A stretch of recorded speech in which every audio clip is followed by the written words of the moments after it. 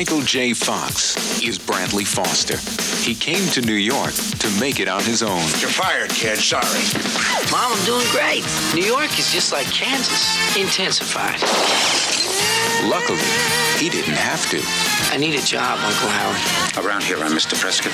They started him at the bottom. Show the college puke the ropes and keep them out of my face. But he had a secret way of starting at the top. This is Carlton Whitfield. Carlton Whitfield? Well, I didn't hire any Carlton Whitfield. There's something going on around here, Foster. He was trying to stay one jump ahead of everyone else. At the end of the second lap, you still got a comfortable lead. When his uncle's wife got the jump on him. What the hell happened? He fainted. That's when he met her. Tonight? Booked. Tomorrow night? Booked. All right, but don't beg, okay? It's embarrassing. They were a merger made in heaven. That wasn't bad. That's when everything else Howard, please. went to hell. I never slept with the boss. No, you slept with the boss's wife. Will you marry? No, but I'd like to beat the out of you. Oh my God. The sexual revolution is over. Everybody out of bed. Michael J. Fox, The Secret of My Success.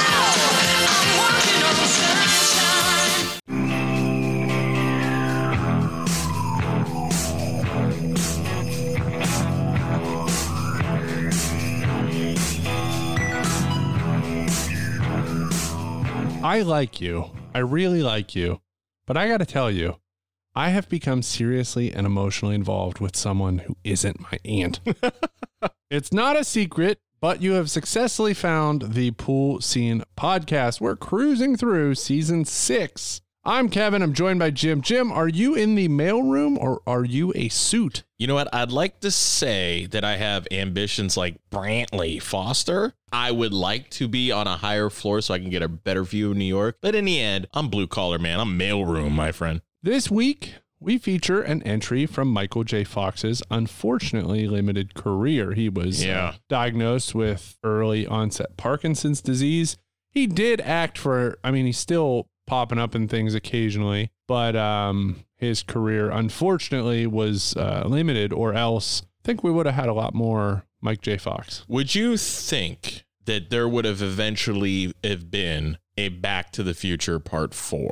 Because I think they did everything they needed to do in 3 movies. Even as I got older, the third movie, I'm kind of like, because they filmed those back to back. I'm still not convinced that they won't do a 4th one. Like Tom Holland as Michael. Oh, until they do a whole reboot. Yeah, like not like a reboot, reimagining, sequel type. Tom Holland would be Jennifer and Marty's son. Maybe, yeah. Because you'd have to redo it. You could still have Michael J. Fox, but just have him be the dad. Or have him be Doc. Yeah, for like a couple scenes, but it would be a reboot with a retooled plot. They could use the original idea of not being a DeLorean. It was supposed to be a refrigerator. Yeah. That only time travel would happen with the detonation of an atomic bomb. There you go. Which happens in Secret of My Success. If it was Eric Stoltz, that would have happened. Oh, wow. That's such a different movie if you watch those clips. Yeah. So that entry from Michael J. Fox's career is 1987's The Secret of My Success, directed by Herbert Ross, who directed Footloose a couple years prior and Steel Magnolias a couple years later. 2 good movies. Kind of different. Very different. But very good. Night Ranger recorded the feature song, figuring it would also appear in the trailer and they'd get a bunch of like commercial kickback. But instead they used Walking on Sunshine by Katrina and the Waves along with every other movie ever. Look Who's Talking, for example. Yes, but great soundtrack regardless. So many movies from the mid to late 80s had these, killer soundtracks like this. It was like a staple. Like, don't bring that weak shit. If you're making an 80s movie, give us a great title track. You got to have a great title track. You got to have, all the hits. Another very 80s thing is that this was a movie about yuppies joining Trading Places, Fatal Attraction, St. Elmo's Fire, Wall The Big Street. Chill, Wall Street, The Money Pit, several others. Reagan's America. Beyond 1987 and into the early 90s. This movie, partially inspired by Steven Spielberg's early Hollywood career, where he used to sneak onto Universal Studios lot, he found an empty office that he would use as a production office. So he was Carlton Whitfield. Basically. Okay. The original script was about a young man who worked for his uncle when he falls in love with his uncle's prostitute. Whoa! The script was totally rewritten in 8 weeks to become what was filmed. They kept some of it, plugging out, the aunt for, the affair. Well, he plugged the aunt, all right. He did plug the aunt. Michael J. Fox made this movie in between seasons 4 and 5 of Family Ties, where he was Alex P. Keaton, or as it's typed in my notes here, Alex P. Keaton X, which sounds like a rapper. Alex P. Tell us about that Old Town Road. Alex P. Keaton X. In which Alex P. Keaton was a yuppie. Yes. There were talks to do a sequel due to the success, but unfortunately was never developed. I don't know what it would be. He succeeded. I don't know what else you can fucking do. They run the company and then he gets his aunt pregnant. Yes. There's a hostile takeover. Again, I don't know. So, Jim, please tell us how successful this movie was. Since they wanted to do a sequel, it must have made some money, along with number ones and news and all of that stuff. The Secret of My Success came out on April 10th, 1987. This made a ton of money, Kevin. This made an amazing amount of money. $12 million budget, made $111 million at the box office. Yowza. Off the backs of Back to the Future and Family Ties, people wanted some Michael J. Fox X. In the news, Kevin, big television news, the Fox Television Network. Michael Jamie Foxx. Michael Jamie Foxx Television Network, Michael Television. There you go. Willy Wonka tie-in, everybody. Premieres showing Married with Children and The Tracy Ullman Show, in which on The Tracy Ullman Show debuted The Simpsons. A show that I watched for 3 seasons and stopped giving a damn about. You're crazy. I just don't really like animated shows. Yeah, I just fine. Not my thing. The governments of the Portuguese Republic and the People's Republic of the China signed an agreement in which Macau, along with Hong Kong, will be returned to China in 1999. So the Chinese partied like 1999. Still going well, right? Oh, it's going really well. There's no issues in Hong Kong or Macau or Taiwan. Don't call it Taiwan. It's nationalist China. Yeah. One of my inspirations to get into radio, Howard Stern and Infinity Broadcasting are warned by the FCC. You are warned, Howard Stern. You better stop being dirty. In response to that, he holds a free speech rally at a park in New York City. As we know, Howard Stern, the rebel himself, giving a big middle finger to the government. George Wallace. Good evening, everybody. I'm George Michael, and welcome to The Sports Machine. Kevin and I are big golf fans at this time. The Masters.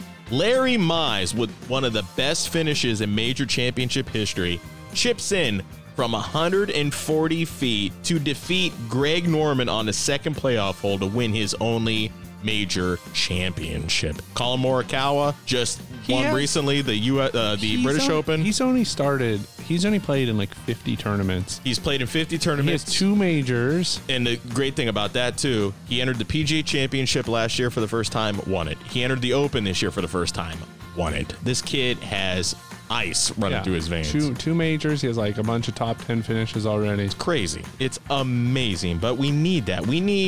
Since Tiger's down and out now and don't know if Tiger will be back, we need these young guns. Not a young gun. Michael Jordan becomes the second NBA player in history to score 3,000 points in a season. That's amazing. He was the only second one back in 1987. And speaking of the NBA announces expansion to Charlotte and Miami in 1988, Minneapolis and Orlando in 1989. Your top movie rentals for National Video for the month of April 1987 are as follows: Blue Velvet, Tough Guys, and Ferris Bueller's Day Off. I like Blue Velvet a lot. What all the people that rented it, what did they think? I can only imagine. I know of Blue Velvet. I've never seen it. Daddy wants to fuck. Heineken, fuck that shit. Pabst Blue Ribbon. I'm pretty sure I heard that in Ferris Bueller, too, when he talked to Abe Froman, the Sasha's King of Chicago. Frank Booth from Blue Velvet, way more redeemable character than Ferris Bueller, who's a piece of shit. Guaranteed a better buy with National Video. How do you think Ferris Bueller's a piece of shit? He's a fucking piece of shit. He's a piece of shit. We're going to cover that, and I have 100. Look up. Just type in Ferris Bueller bad. I wanted to be Ferris Bueller growing up. He's the worst person Ferris ever. Bueller took a day off. I took like a whole year, and he was able to go to Cubs games and shit and pretend he was somebody else, and he had a hot girlfriend called Sloane Peterson. Come on. Great name, by the way. Mia Sarah, shout out. We love you.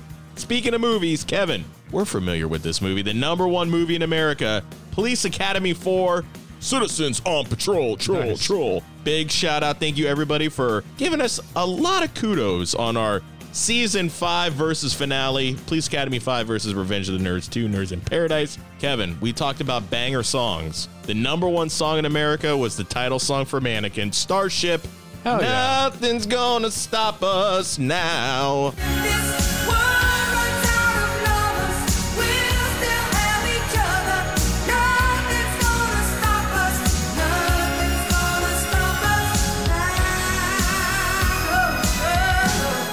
That's another movie we're going to eventually have to cover because that's another bonkers concept of a movie. And Kevin, that's all that was going on in April 1987. Let's get into the plot. A secret of my success. It's an amazing plot that takes a divergence. Yeah. Brantley is a recent college graduate from Kansas State University. He moves to New York City for a finance job, but he's basically fired before he ever starts because a hostile takeover of the company's ownership. Hi, I'm Brantley Foster from Kansas. You hired me. I start work here today. You're fired, kid. Sorry. We all saw it coming, but we looked for some kind of miracle. The miracle never happened. What did happen? Hostile takeover. 90% of the people in this building are out on the street. You are one of those 90%. Tough break. Brantley, desperate to stay and not return home a failure, takes a job in the mailroom working for a company owned by his distant relative uncle. I can do anything if I can just get a chance. They're ready for you in the boardroom, Mr. Prescott. Call Bates and personnel. Tell them I'm sending somebody down. Well, you're in the front door, kid. What you do on this side of it is up to you. In the mailroom, being nosy, Brantley notices that catastrophic mistakes are being made with the company's decision-making. How you doing? Listen, we've been getting a lot of requests down in the mailroom for stockholder information, company assets, expenditures, anything you can give us. Kidding. Any of this research you want, you can have. Take it all. Thanks very much. Brantley, as you do, finds an empty office of a recently fired employee and creates an alter ego of new executive. Hello. This is Carlton Whitfield, 4319. That's right, I'm still waiting for that secretary I requested last week. Well, I realize you're busy down there, but I'm typing my own letters and answering my own calls, and it's getting to be a pain. Empty. Well, I've been here a week, got my name on the door, got a desk full of supplies, and got a geranium on my window ledge. What I don't have is a secretary. Carlton Whitfield. Brantley pulls double duty between the office and the mailroom using an elevator to change. During this time, he gets a major crush on a financial employee recently graduated from Harvard. Named Christy. However, this is also about the time where Brantley fucks his aunt. Before they realize they're related, Vera seduces Brantley as revenge for her husband Howard, the company CEO, having an affair. Right after, Vera finds out she's Brantley's aunt. She doesn't care. She loved the dick. Yeah, she's like, because he's like, what's he say? She's trying to tear his clothes off in his office. He says? I've disgraced my whole family. Oh, the hell you did. And your mom would be proud of you banging me hard. Yeah. So, and she also shows up at his apartment too, mind you. Yeah. So Vera, again, finds out she's Brantley's aunt. The person her husband having an affair with is actually Brantley's crush, Christy. All this drama culminates at a party at Howard's house. Brantley's fired when it's revealed that he's Carlton. Christy is fired for breaking off the affair with Howard, which that totally stands up in 2021. Exactly. Stop having an affair with me and you're fired. I'm sure that's totally goes. No lawsuits. And Vera wants a divorce. While all in the office to gather their belongings, Brantley, Christy, and Vera devise a plan to raise cash, stocks, and bonds to execute a hostile takeover of Howard's company from Davenport Corporation, who is trying to do the same thing. Brantley's given Howard's position, and as the movie ends, Brantley and Christy prepare for their future together as lovers and executives. Brantley's 24 years old and straight out of college, and he's given a company. He's CEO of that company. You have to love his ambition, though. Yeah. He even told his parents, listen, the only time I'll be coming back is on my own jet. Yes. And he does. So, as characters, we have Michael J. Fox as Brantley Foster / Carlton Whitfield. Brantley. Helen Slater as Christy Wills. A 2-time member of the Pool Scene podcast now. Richard Jordan as Howard Prescott. Margaret Whitten as Vera Penrose Prescott, John Pankow as Fred Melrose, Fred Gwynn as Donald Davenport. What? And Utes. That's probably all I'm going to mention. We have Bruce McGill. Cindy Crawford in the opening montage. Yeah. So which actor or actress gives a passable performance? Does any non-lead character steal scenes? I got one. I love Melrose. Morning. But not the suits, man. You never consort with the suits unless they consort with you first.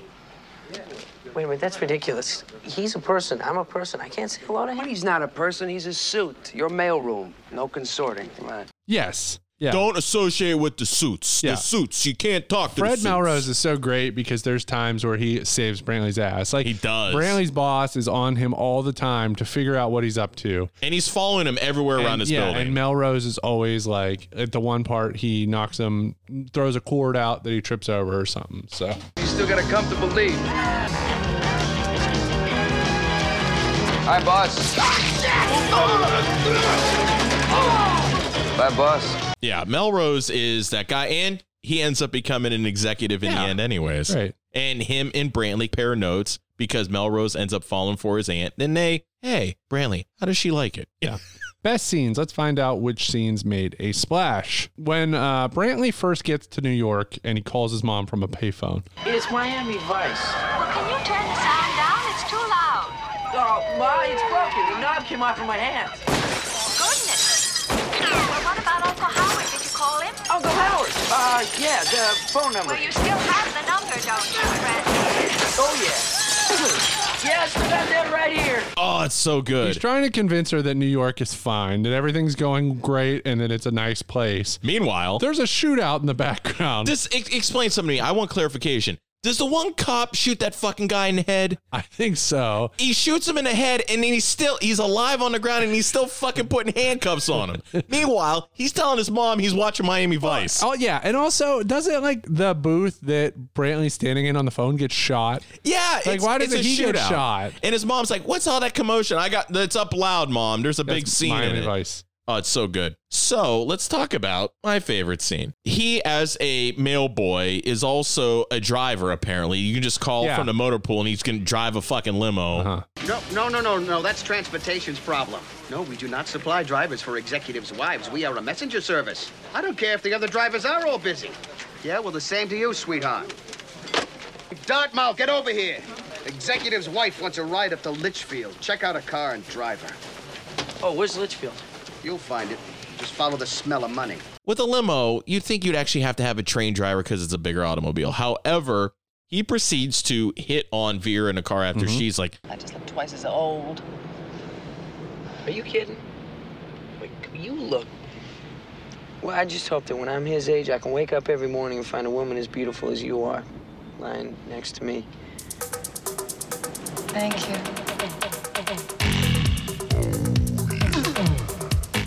Well, doesn't he think he's talking to her, but she's actually on the phone? He's on the phone and he starts gabbing at her and she's like, I'm old. And he's like, listen, if I woke up next to you every day, I'd be a happy man. So she's getting attention from a younger guy. In turn, she invites him back to the house to go swimming. They get, have pool fun. Then they end up having sex. Yeah. And then it's revealed that my uncle. Your what? Oh, God, that makes you... Auntie Vera? Oh, God. Oh, God. Oh. When Uncle Howard comes home that, oh, my God, that's Aunt Vera. He's freaking out like, I just fucked my aunt. I fucked my aunt. I'm going to let my mom down. And the whole time she's like, you did a fucking great job. Yeah. She might as well just said, you fucked me super good. Good fucking. Don't worry, he won't fire you. There's no way I'm going to get a raise out of this. Vera, what's the company car doing in the driveway? It broke down, darling. The driver had to take the train back to town. No, he didn't, darling. He's in here having trouble with his fly. Get back! Do you ever stop? No. How am I going to get home now, huh? You want to tell me that?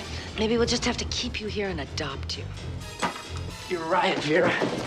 No regrets. No regrets. Well, as long as Howard is the blood relative and not Vera. It's still Aunt Vera. Yeah. And she seems like the type that if they were in that situation, she would want him to call her Aunt Vera while they did it. Yeah. I mean, imagine if like Aunt Vera was his mom's sister. I mean, that's worse.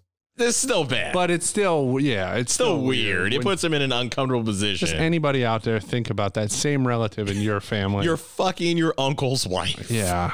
Hey, you look like death on a cracker, man. What happened to you?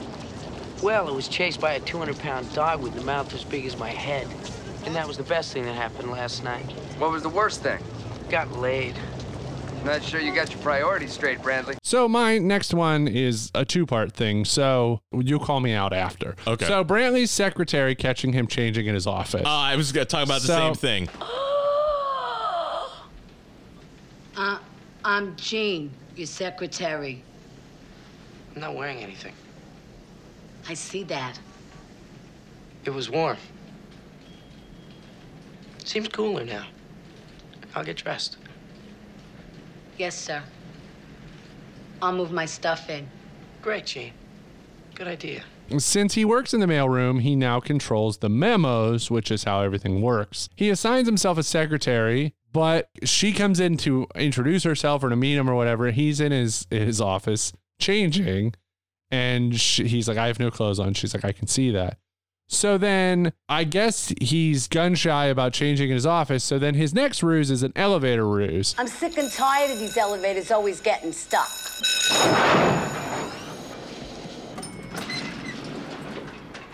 Hi, Gene. You take those to the cleaners?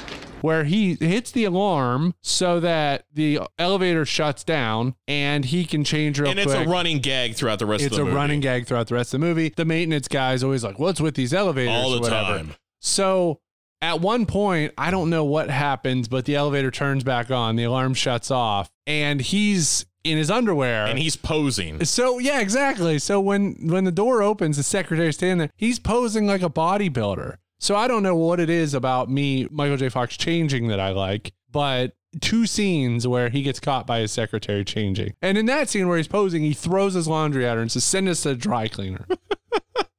I got another funny scene. So when we show up, we meet Brantley. The first time he's in New York, he's showing up to another job, which immediately he gets fired for because the company got hostile takeover for that company. He has this rundown. First of all, I don't know how he's even affording a rundown apartment. He has no job in New York. So somehow he's affording that. He's trying to make deals with the rats. You stay on your side of the room. It looks like a hoarder's place. So as time goes on, he ends up becoming a maestro to the sounds of his neighbors having sex.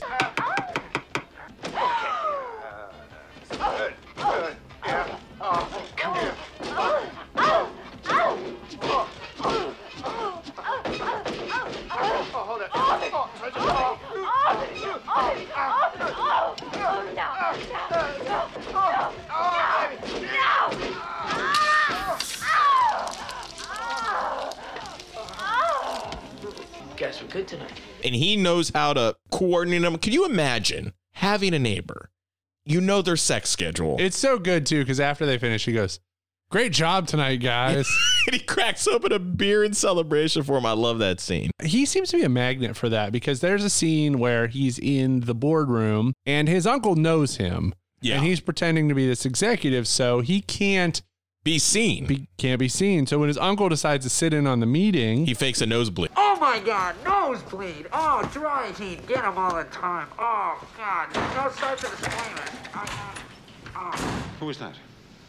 Well, that's the new boy at Whitfield. He fakes a nosebleed and he runs out and he instantly runs into like a supply closet where two people are fucking. And they don't stop. They don't stop. He goes, sorry, guys, I just need to get some supplies. Sorry.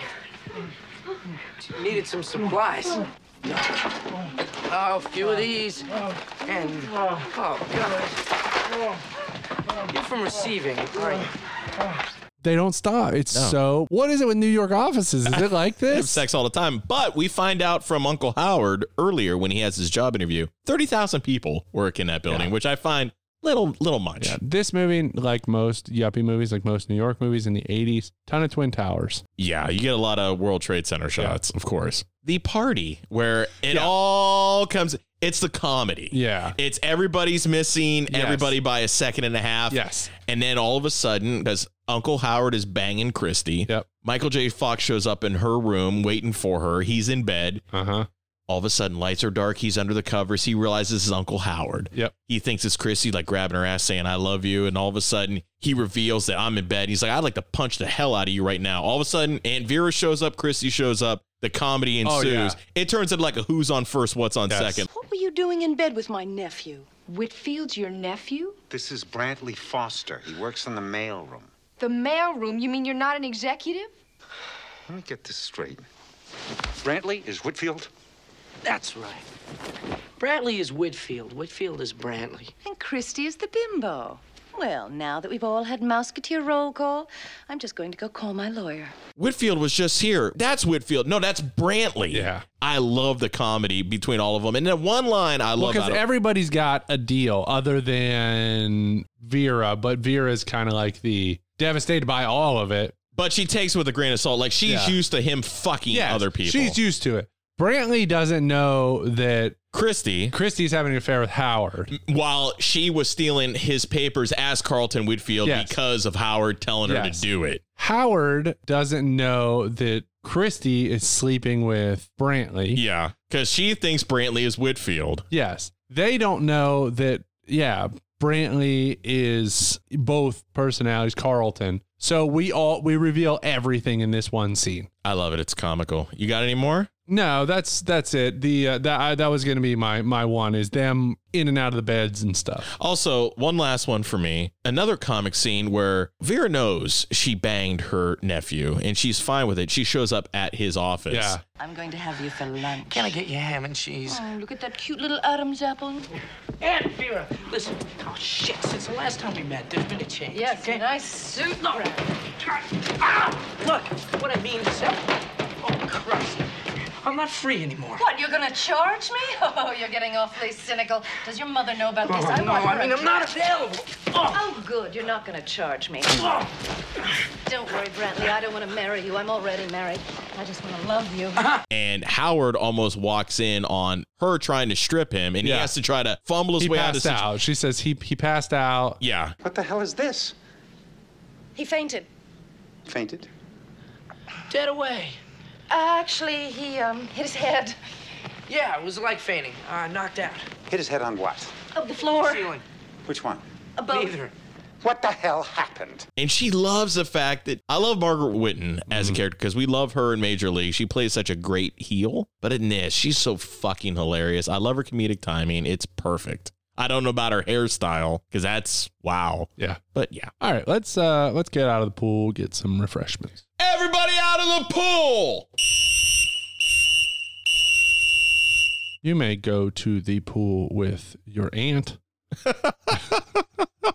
and share a changing room. Share a changing room and strip in the pool. This week we return to Mount Crushmore. In honor of Aunt Vera, Jim suggested Hollywood actresses of a mature age. So basically the Mount Rushmore of attractive Hollywood actresses over 45. You specifically laid down the gauntlet at 45 years of age because you're missing, by going to 45, you miss... I almost said 50. You miss Jessica Alba. Yeah. Jessica Biel, Jennifer Biel, whatever the fuck her name is. Just Justin Timberlake's wife. Yeah, Jessica Biel. You miss Evangeline Lilly. Yep. You miss a handful by going to 45. Yeah. So with that said, yes, it's a MILF thing, everybody. It's funny. I actually only have 3 written down, so I'm gonna have to come up with a 4th on the fly. I have a list of honorable mentions. I will select one. But first, my first head. Number 1. In this case, especially, would have to include the bust. Yeah, it would have to. Of Selma Hayek. Oh, very nice. Curvaceous Latina, 54-year-old as of today. She's covered many genres, appearing in several Robert Rodriguez movies. She was in Wild Wild West. She was in Grown Ups 1 and 2 with the Sandman, Adam Sandler.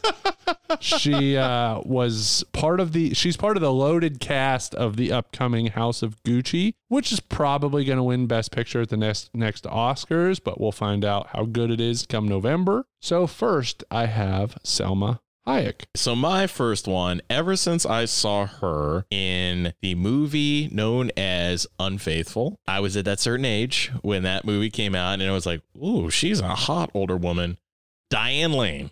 Diane Lane is my number 1 by far. She is currently 56 years old. Doesn't look 56 at all. I always thought she was just so hot. So you have Diane Lane. Do you have Diane Wiest also? I do not. Okay. I do not have a Wiest infection. I do not have Diane Wiest. She's probably 175 right now. Diane Wiest, though, she could be 150 and still look like Diane Wiest, which is amazing. But no, Diane Lane, she is one of those actresses, I think, that has never used any type of plastic surgery or Botox. Yeah. She's aged naturally, and she looks amazing. So to me, that was very important for this. So a lot of it's personal attraction, your personal tastes. But a big one for me is like, there's a few actresses on this list I probably won't name. They look freaky. Yeah. They still appear on the lists of like most attractive Hollywood women, but like they've got Botox and cheek implants and like. To me, though, I get it. You're trying to hold on to a certain look because you're afraid that you're not going to get movie roles anymore. But it comes to that point where it's like, Jesus Christ, who are you anymore? So you picked Diane Lane, who's 56. My next one, next head is also 56 years old, and she's only gotten better with age. Number 2. Marissa Tomei. I keep forgetting how old she is. Isn't that nuts? She's probably most known for winning an Oscar for My Cousin Vinny. A 1964 Buick Skylark. But the youngins, and this freaks me out, putting her on my list, is the youngins will know her as Aunt May in Tom Holland's Spider-Man movie. She's old enough to be Aunt May. It's so weird, isn't it? Because Aunt May was always like a grandma. She's elderly. Yes. And this is like hot Aunt May. This is like hot Aunt May. This is Marissa She Tomei. is Vera. I would bang Aunt May. She's a stripper and The Wrestler, like an over the hill, a counterpart to him. But Marissa Tomei. My next one, once again, it's another movie that I was like, holy shit. You've always wondered what a certain person would look like. El Flagrante Delicto, if you know what I mean. My next head, Halle Berry. Oh, yeah. Oh, Monsters Ball. Yes. And Lord knows people only watch Swordfish for the topless scene. Yeah, Halle Berry, 54 years old. Yeah, Halle Berry, and she looks the same. Halle Berry gorgeous. Was like the gorgeous. Boomerang in 92, and everybody's like, man, Halle Berry is just incredible. Wow. And then her career starts to slow down a little bit, so she finally whips him out. Yeah. She whips the titty out hard. She whips both of them out. Oh. In Swordfish, which is a fucking terrible movie. Isn't it? Now, I've only seen it once. Isn't it basically a fucking hacker movie? It's a hacker movie. Yeah. This one guy has to hack for his life. He has like 1 minute to hack something, and while he's hacking, he also has to get a blowjob. Oh, they like. They're like to up the pressure. It's like of a this double hack. dare. Yeah, they're like, do you take the double dare or you take the physical challenge? Give him the physical challenge. Suck it. Yeah, suck this guy while he has 1 minute. He has a gun to his head. He is, whatever. So Halle Berry, and then like you said, Monsters Ball. Oh, which is weird. Make me feel Billy good. Bob Thornton. Mm-hmm. Fuck. This racist movie, weird. Yeah. Number 3. My next one, Gabrielle Union. Mrs. Dwayne Wade. Damn, she's fine. How old is she? 48. What? I've looked 48 since I've been 30. She looks 25. Holy shit. She's, as Jim said, she's married to Dwayne Wade. They got that prenup. They have a prenup to protect their own assets, which I can respect. I mean, imagine getting married to someone who had money and stuff and them suggesting a prenup, because what's a prenup suggest? That this relationship may not last. Yeah. Because some people are like, no, we're going to be married forever. We're not getting a prenup. But good for them. They worked it out. They both decided to protect their own assets. So that's my third one. My next one, up there in age a bit, but I remember her in the 90s a lot. Sharon Stone. Okay. Sharon Stone, 63 years old now, but man, the 90s. Holy shit. You got Basic Instinct and Sliver, like back to back. It's being 12, 13, 14 years old and seeing those movies, you're like, oh my God. And Sharon Stone was another one that always was naturally beautiful. Like, I don't know if she looks like a Gorgonzola now. I have no idea. Gorgonzola. She might be a chud. I have no idea. But it's Sharon fucking Stone. And I love Sharon Stone in other movies besides that. Like, I love Albert Brooks. Albert Brooks might be my favorite actor of all time, but she was in The Muse. She's been in so many other movies, but man, that early 90s, John, oh my God. So I have a hard time picking my fourth one. I was going to go Halle Berry because I never picked a fourth when I was doing my notes. I have a list of honorable mentions, but I have kind of an issue, which I'll explain after you do your final pick. Okay. So for my fourth one, I'm just going to say Number 4. Christina Hendricks, probably because I'm distracted by her. I always found it weird that her husband is... He's the candy bar guy from Super Troopers. He's so fucking weird. Yeah, I think they got divorced. She was on Mad Men, correct? Yes, correct. I've never seen Mad Men, always wanted to, but yeah, it's very, very distracting. She's a ginger, very known for her fiery red hair.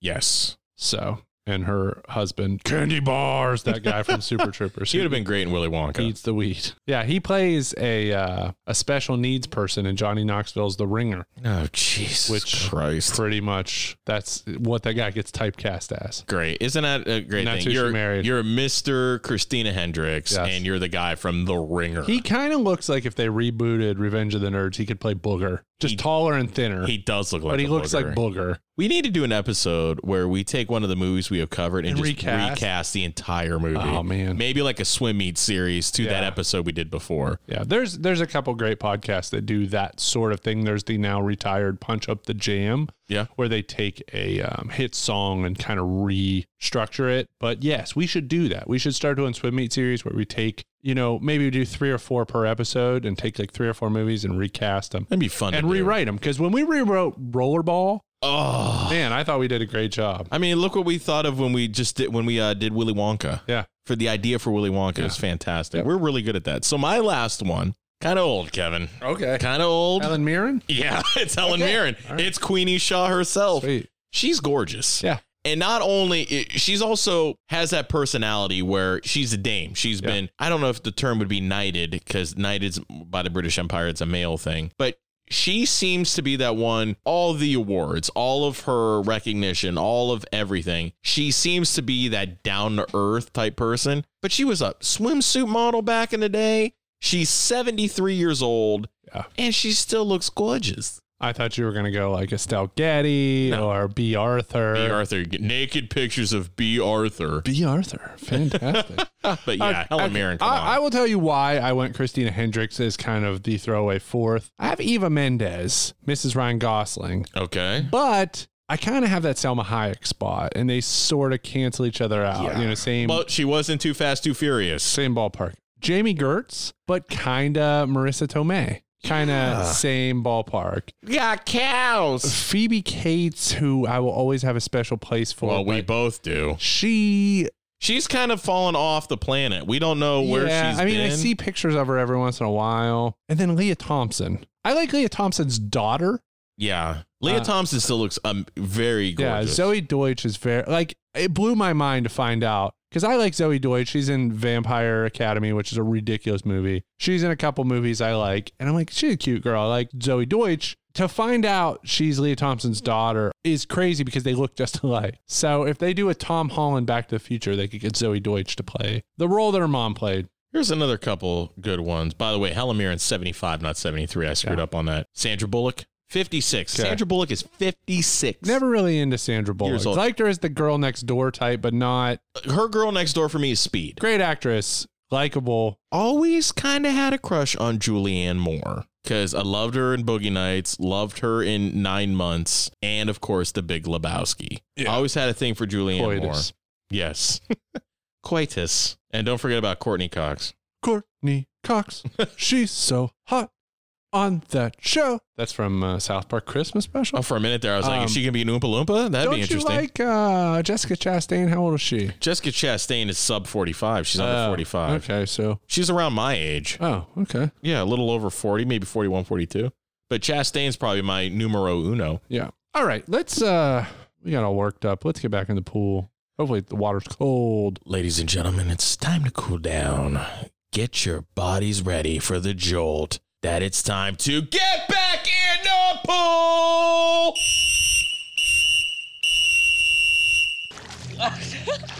That was great. Thanks. I swim 5 miles a day. Supposed to tone my ass. Yeah, it works. Oh! Just when I thought it was safe to go back in the water. Huh.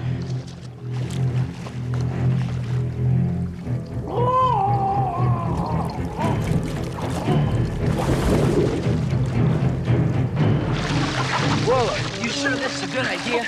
It's okay. I know the owner. Last one out of the...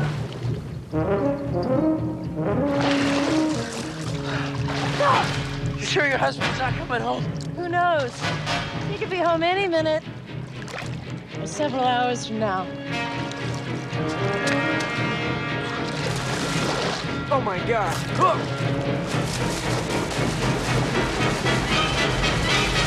Critical question. Best yuppie movie.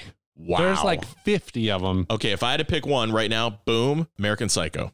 Okay, that is my number one. Okay. I will say Rain Man won Best Picture. Wolf of Wall Street is like a look back at yuppie movies and like an homage to yuppie movies 25 years later. American Psycho is like picture perfect parody of yuppie culture. It's excellent. The eggshell card versus white versus, all the different colors. And then like constant competition between shirts and shoes and personal beauty. Yes, personal beauty. So the American Psycho, fantastic. I do want to mention a movie that is a yuppie movie. And Jim, I don't know if you have any knowledge of this movie. The Bonfire of the Vanities. Tom Hanks. It's the biggest flop of all time. I mean, wait, is it not, of all time? Not financially, but because it was a movie that couldn't fail. So it was directed by Brian De Palma. So right there, boom, De Palma. Based on a great novel, best-selling #1, New York Times bestseller. Fantastic book. So you've got Brian De Palma, incredible. Great source material. Tom Hanks, Bruce Willis, Melanie Griffith, Morgan Freeman, Kim Cattrall, and the movie fucking was torn apart critically. I've never seen it. And I know of it. And it failed big time financially. Now there is a whole book written about why this movie failed. And there's a podcast, a current podcast. That just is a Bonfires of the Vanities just podcast? About Bonfire of the Vanities. How much staying power could that have? It's because it's the biggest flop of all time. Wow. It's because it couldn't fail. I mean, imagine if like Fast 10 came out and it made $18 million. Oh, you know what I mean? Like, I'd be insulted. It's just, it had everything. It had the director, the material, the cast, and it failed epically. Yeah, you'd think, okay, Tom Hanks, Bruce Willis, Melanie Griffith. Had a budget of $47 million, made only 15. Yeah. So, I mean, it's not like it had a budget of $45 million and made $1 million or something. So it did lose a substantial amount of money. It couldn't fail, and it did. Titanic was unsinkable. It sunk. You know, that's Bonfire of the Vanities. Yeah. Well, I'm going to have to check that movie out. Yeah, we should. Maybe we'll do it on this. Okay, that sounds good. I don't know if I've ever watched it. I know of it as a kid because my mom used to like that. I just know that on the cover of the movie, Bruce Willis looks so ridiculous as a yuppie. It's Bruce Willis in the button down with the wireframe, like waspy glasses. Isn't that crazy? Because then you contrast it with what he was doing at the time. Yeah. He just came off Die Hard. He just came off Moonlighting, and he's this yuppie character. All right, let's get into logic. It all could have been different, Mr. Walker. You should have allowed nature to take its course. So I don't have a ton of logic. So I got a ton. I know you do. So I'll just start and then I'll bounce off of you. I will say I'll give it more of a pass because it's 1987. But how could Brantley possibly create not just an alter ego, but like he's on the payroll? Not just like if he created a second mailroom clerk, to get a paycheck for, but he created an executive. Who are you? Carlton Whitfield. New employee? I didn't get a memo on that. Oh, you will. All right. As long as I get the memo. And it's because he controlled the memos. So he was like, the memos came out of the mailroom to be distributed. So he was able to like fudge the memos. So all the, executives kind of just assume that the other executive knows who this guy is. But nope, like he just appears out of thin air. I think one thing that helped him at the very beginning, when he started taking stuff, I think it was after like his first or second shift, he started taking stuff from the mailroom to memos. Yes. And when he's sitting there with Melrose, he's like, Hey, what are you, crazy? You're not supposed to take the memos out of the mailroom? I can't follow a chain of command in this company. I got the right title, but their job assignments and objectives are all strict. Look at this. Jesus. Purchasing. It's a joke. They've got two people doing basically the same job. Neither one of them's doing it right. Yeah, well, I'll bring it up at the next stockholders meeting. Will you put these things away? Huh? Whoa, no. So I'm thinking now, that's how he was getting paid as Carlton Whitfield, because people aren't double checking this shit. Yeah. Because if you look at his apartment when he became Carlton Whitfield, a lot better. I mean, same apartment, but it's all cleaned out. He has furniture. Well, it's like you mentioned, how do you cash a paycheck? Exactly. You're going to need identification. Yeah, as a fake person. And like... And they don't have direct deposit back then. No, they pay in a cash paycheck. Does like... I don't... It's insane. The whole thing is insane. The one cool thing that, like, I texted you after we watched this, and I've seen this movie a lot of times, but I never know. At the very beginning of the movie, Brantley's weird-ass parents, especially his mom. His mom is fucking out there. His dad states... Elmer Whitfield's cousin Carlton went off to New York a normal boy. Came back with his head shaved and an earring stuck in his cheek. Elmer Whitfield's cousin Carlton went off to New York a normal boy, came back with his head shaved and an earring stuck in his cheek. So that's how he got Carlton Whitfield, which makes you wonder how in God's name did, like, what the fuck happened? Like, Carlton Whitfield, the original, have a yuppie job and he just went fucking nuts? He became Captain Lou Albano.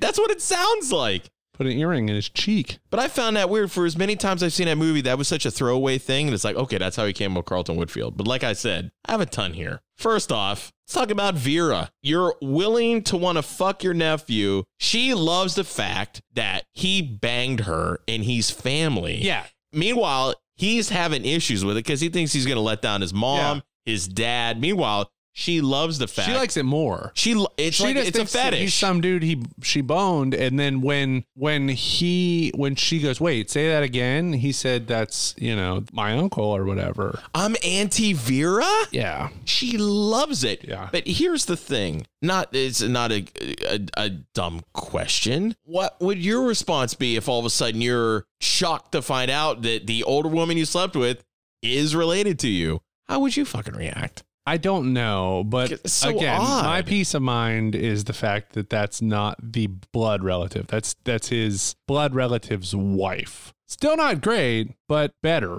Yeah. Better than if that was like his mom's sister. I love Auntie Vera. Yeah. I love her. This is another thing I don't get with another logic point, the whole Carlton Whitfield saga itself. So he creates his alter ego of Carlton Whitfield. How in God's name does nobody know what Carlton Whitfield really looks like? Right. And it's the fact that later on in the film, you find out he's been there for 2 months as Carlton Whitfield. Yeah. And you're telling me Uncle Howard, nobody knows in the higher up who really Carlton Whitfield is? Have you ever seen Whitfield, Brantley? Yes, sir. Well, lots of times. I deliver here every day. Great guy. How does he get all this information? Well, it's available in most quarterly stock reports. Probably. Like Uncle Howard, I find it weird that this guy's avoiding me, and the only time I saw him, he ran out of the room. Yeah. I mean, come on, there's not fucking red flags, and then they eventually think he works for Davenport, and it's all a part of a setup. Well, then, the other part too is that it's not like he quits the mailroom, which he should. But this is another thing I don't get. He's doing 2 jobs. Yeah. Why doesn't he quit the mailroom? I don't know. Once he's fully infiltrated the executives, because all these scenes where we see him changing and running to be in the mailroom to do the mailroom job. And his boss down there knows something's up. Yeah. What's your hurry? What's going on? I got a special delivery here marked urgent. I'm watching you, Foster. Just remember, every minute, God is watching you. And the only thing I can think of is if he quits his mailroom job, he won't have access to the memos. He needs the memos. So he needs the memos, but it's like... But in a weird thing, he doesn't need the memos because when he initially goes to the library or wherever they keep the notes, the woman who's running just take whatever you want. Because he literally asked for permission. Yeah, so he really didn't even need them. No, it's weird because he risks getting himself in trouble, keeping the mailroom job when he doesn't have to. Yeah. And like he even said, when he goes to the first corporate meeting, the guy said, I didn't get a memo on this. Well, you'll get one. Okay, as long as I get one. It's like any Tom, Dick, or Harry could have showed up. They ask him at that first meeting, they're like, how do you know about that memo? Well, damn it, Davidson, tell him. You wrote a memo to Mr. Thomas here explaining exactly what I'm talking about. Well, how did you know I wrote that memo? How did I know you wrote that memo? Who else could write that memo, Davidson? That memo was famous. That memo was a masterpiece. Clear, concise, to the point. That was the best damn memo I ever read. Yeah. Of course I know about it. And he goes, because it was the Mona Lisa memos, whatever he says. But he's like, he should not have had access to them. He should not have. But David's like, he's fucking, hell yeah, he's giving me credit. Here's another thing, too, I find weird. At the very end of the movie, like I said, I brought up earlier, I wonder if Melrose and him are taking notes about Aunt Vera. We see Christy with a ring on her engagement finger. Did Brantley propose to Christy already because she's staring. You don't put a diamond on your ring finger on your left hand if it's not an engagement ring. So weird is to assume that he popped a question. She said yes, like that. Ambitious. It's fucking crazy considering. And here's the thing. They made up pretty goddamn quick after the entire fallout. Literally within one floor, they're having sex in the elevator all over again. I always found that weird. Also, like I told you, there was an error in the movie where they filmed it because initially when he goes into Carlton's office and that guy calls, what are we going to do about this trucking problem? Throughout this whole movie, he kind of has shorter hair with red accents. Then there's another scene where he has long, darker hair and it's obvious. It must have been a reshoot. That's the only thing I can think of. That was an error. Yeah, look, you tell the trucking company that we have to service our customers now. If they're not going to help us, we're going to find somebody who will. Well, all right. Hey, that's what we need, some gutsy decisions around here. I'll get back to you. Okay, bye. But there are just so many logic issues in this movie, but I love it. Bring up doesn't matter in scheme of things, but like he goes to one of those board meetings and he forgot to change his pants. Yeah, he still has his mailroom pants on, which are basically khakis. And they call him out on it. They call him out on it. And he said they're just testing it. It's a new style. Yeah, he's like, trousers. Casual attire today, Whitfield? Huh? Yeah, trousers, yeah. New product line. Testing them out. Pretty good. I'm testing him out. And he goes, that's smart. Like, I like that. And it's like, okay. It's amazing how he can't seem to find a job anywhere in New York. And he's this business savvy to just understand all this memoranda in which he's stealing. And the only jobs that he seemed to almost get was he had to be a minority woman to get one job. Right. No exceptions. I want this job. I need it. I can do it. Everywhere I've been today, there's always been something wrong. Too young, too old, too short, too tall. Whatever the exception is, I can fix it. I can be older. I can be taller. I can be anything. Can you be a minority woman? But it's crazy. I love this movie. It's so good. And after watching it again for the umpteenth time, it's even better. Anything else you want to mention for Logic? Oh, no. Legacy. I mean, I don't really have much for Legacy other than, I mean, it's not one of the last Michael J. Fox movies. No, because we had like Doc Hollywood and like 91. And The Frighteners. Both Back to the Future movies. Yeah. Again, this is one of 50 yuppie movies that kind of, I think, was successful because Michael J. Fox. It wasn't a body swap movie. I bet they played this up as like two Michael J. Foxes a little bit. Yeah. And then great soundtrack. You know, I always thought would help Michael J. Fox is he always looked eternally young. Yeah. He like always looked young. Yeah. Yeah. He's very likable, you know, like very like kind of soft spoken, sort of shy. And it helped with the soundtrack. Oh my God. The title song. Then you have Sometimes the Good Guys Finish for a great song. Then you have Katrina and the Waves. Oh my God. It's a great soundtrack. All right. Stick around for some plugs. So, where are you going now, Charles? Can't wait to see that new Toys R Us store. Jeffrey and his family will be waiting at the door. And Jim McMahon, star quarterback for the Chicago Bears, will make a special guest appearance at Toys R Us in Chicago next to Brickyard Mall, Tuesday the 10th, 7 to 8:30. Charles, just gonna see some friends. Toys R Us. You'll never outgrow us. Hey guys, I'm Dana, and you're listening to the Pool Scene Podcast. Once again, Pool Sceners, thank you for checking out the pod this week. Remember, if you want to know what's going on, any updates, any exciting things coming around the corner, check us out on Facebook and Instagram at Pool Scene Podcast. Also at Pool Scene Pod on the Twitter. Also, if you want to drop us a line, send us an email at poolscenepodcast@gmail.com. Any movie ideas. We have some amazing movies coming up. If there's a movie you want us to cover, let us know. You're on the journey with us, and now back to Kevin. All right, let's get into the waste of time. That would be a waste of time. Thanks, guy. So earlier we started arguing because you said Ferris Bueller is who you wanted to be. Yeah, he was cool. He skipped school. Was popular. Beef alert! Beef alert! Oh shit! We got beef alert. It's a piece of shit. He takes advantage of his parents. So his parents, I hate that they like fawn over him. They're like, oh, poor Ferris. And they like call him several times in the day to check on him. They think he has some sort of weird virus. He's got the keyboard like The Casio. fart and puke sound effects. He has the mannequin in the bedroom. So he ruins Sloane's high school career. There's like so many events that are going on, and Sloane is a whole year younger than Ferris, so she has plenty of school ahead of her. But then like everything that Ferris is doing has consequences for Sloane, who still has to finish the final year of school. So it's like, it would all be okay if Sloane had chosen to take the day off, but like Ferris like pulls her out of school against her will. But he does help Cameron Fry. Great. What do you mean great? He does. He manipulates Cameron. He's like peer pressure to the max. Because he used his Ferrari 250 GT California? He tricks the entire student body.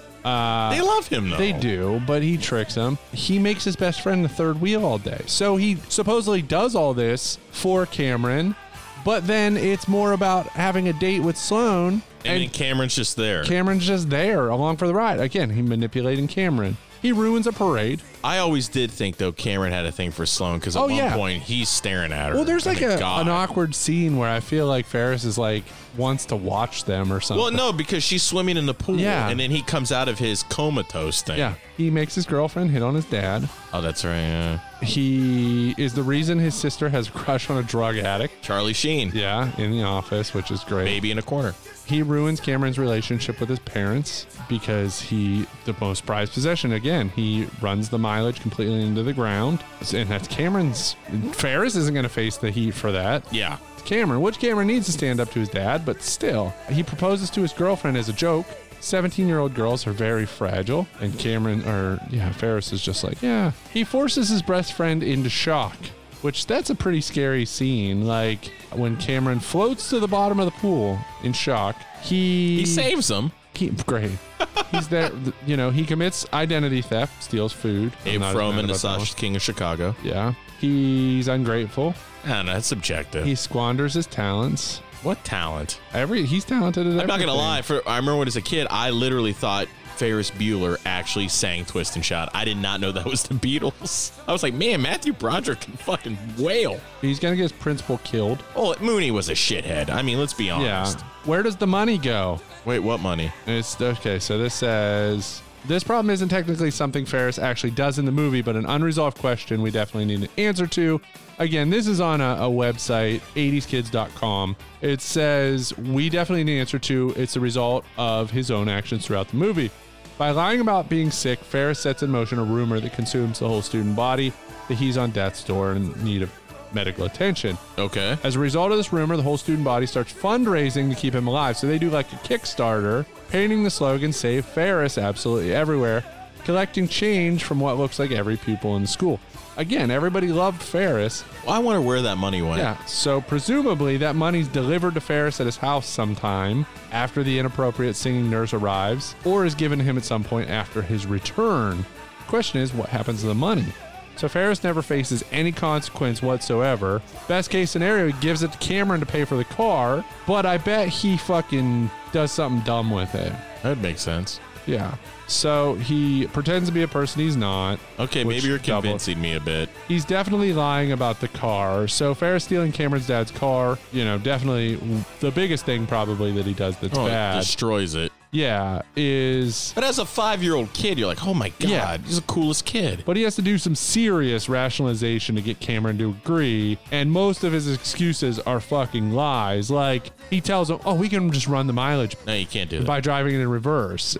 Ferris is so overly confident because he's like a Zach Morris. He is. Which Zach Morris... is an asshole. Ferris Bueller is just another version of Zach Morris. He shouldn't be allowed to graduate. Because he's been absent more than 9 times. Yeah, he's the reason the secretary is being treated so badly. She's the mom from Airborne. You want some Kool-Aid? And, okay, so this is probably the worst quality, is the fact that Ferris, he doesn't want anything. It's like a Joker origin story. Yeah, he's a latchkey kid. It's just chaos. It's just, he does it for anarchy. Like, he just wants to watch the world burn. We have to definitely cover this now. Yeah. Because Ferris Bueller is just, when that movie came out in 86, it was one of those things as a kid, you're like, wow. And I tried to do the Ferris Bueller thing. I skipped school quite a bit. I never went to a fucking baseball game, caught a foul ball. pretend to be somebody else, have a hot girlfriend. All Zach Morris stuff. Yeah. And Zach Morris is always regarded as a terrible person. Now, the difference is Ferris is 2 hours, whereas Zach Morris, we get a much larger picture because Zach had girlfriends and then times where he's just chasing girls, which that's a lot of what makes Zach a bad person is like his scheming tactics to like. But then there'll be an episode in which he falls in love with the homeless girl in the mall. Yes. And tries to save her. The next episode, what happened? They get to live with Zach's family. They adopted him. Weird. And then he finds out it's his aunt, and he slept with his aunt. Speaking of Secret of My Success, real quick, like I said, Helen Slater became part of the Two Timers Club. When two people get involved on a project together, there's a danger of getting emotionally involved. That would be bad. They confuse the intensity of their involvement on the project and mistake it as a relationship.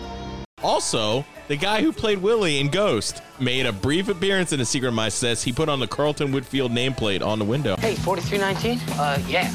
Holy shit, that's Willie from Ghost. Mm-hmm. So guess what? Willie not dead yet. Wonder if that's how Willie met Sam Wheat.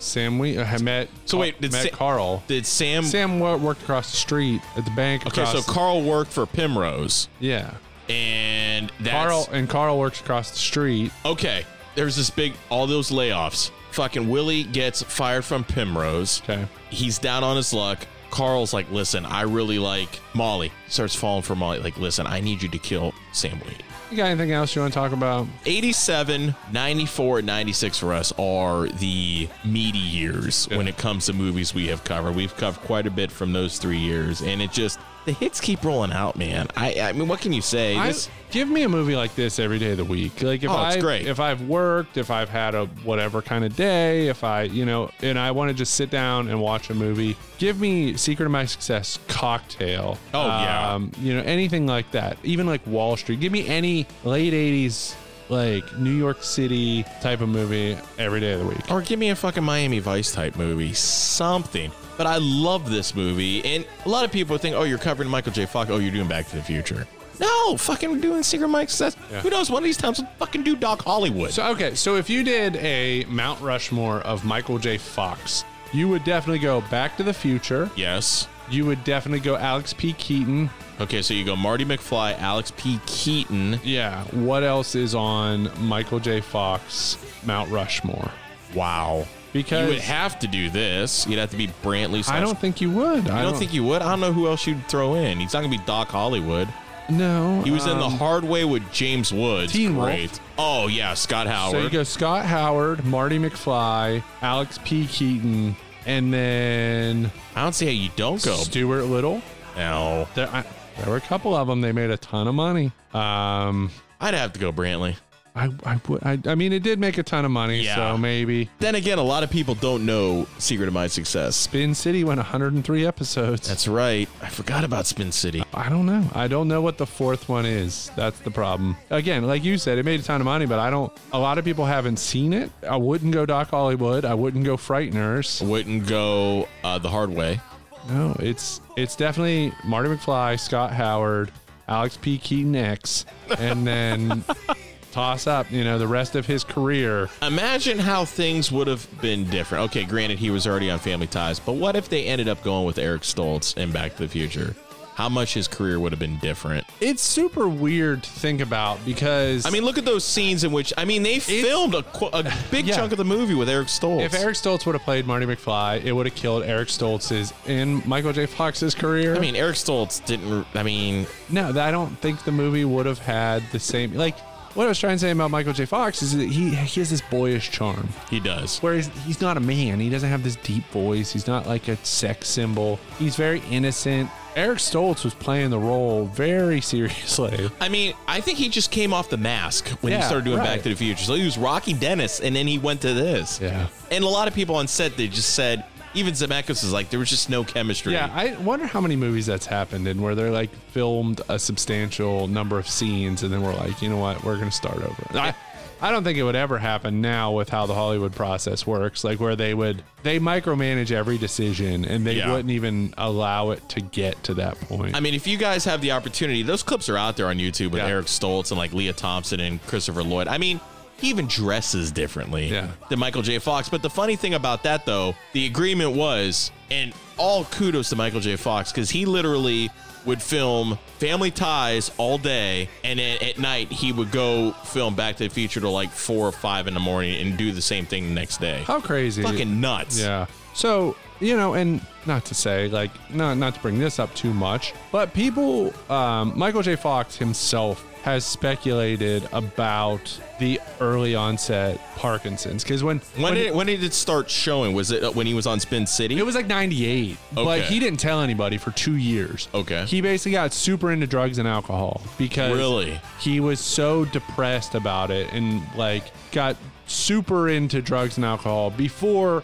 In 2000, he announced, hey, I've been living early onset Parkinson's. I'm going to start to show symptoms and stuff. And yeah, everybody saw it as courageous and everything. And coming out and announcing that helped because, you know, he was able to do a number of things after that. Yeah. But like, he was like, I smoked a lot of pot in high school when they were poisoning the crops. They were spraying chemicals on the crops. He's like, you know, he was like, he used to go fishing at some reservoir or something. Mercury-filled Yeah, and he's fish. like, I used to eat a ton of this salmon. He's like, that could have been it. Like, he speculates himself. He's like, I spent so much time, you know, worrying about, did I do this to myself? When in actuality, it's just unfortunate that these things happen to people. Yeah. But yeah, so Eric Stoltz, so basically after 85, when Back to the Future came out, he did Some Kind of Wonderful, which you and I have watched together. Which, yeah, it's not great. No, it's a John Hughes, but not great. Lionheart, The Fly 2, which in 89, Say Anything in 89. I forgot that he was in that. Yeah, I mean, him losing Back to the Future kind of derailed things. Yeah, I'm looking through his filmography, and it was a pretty tough go. I mean, he does have some credits, like he was in Jerry Maguire, and you know, he's in but nothing major. No, he's not the main character. He's in like an ancillary. Yeah, he's an ancillary. He basically became a supporting actor after he lost out on Back to the Future. So it's kind of sad. I mean, you had a time machine, you go back and alter things. You wonder what it would have been like if Eric Stoltz would have finished Back to the Future, would have been released. Based on the footage I've seen, I doubt there would have been 3 of them. Yeah, I would agree. So, but you know what? Michael J. Fox, man. We're going to have to do a swim meet series where we recast Back to the Future. We kind of did in this episode, but recast Back to the Future, write a new plot revolving around. Well, like I told you, the original plot, there was no DeLorean. Yeah. It was a refrigerator. Yeah. Which is crazy. Can you imagine? I got to go into a fridge and go back in time in a fucking fridge? All right, everyone. Thank you, guys. This was a fun episode. We loved The Secret of My Success. Yeah. Tune in again next week. Silencia.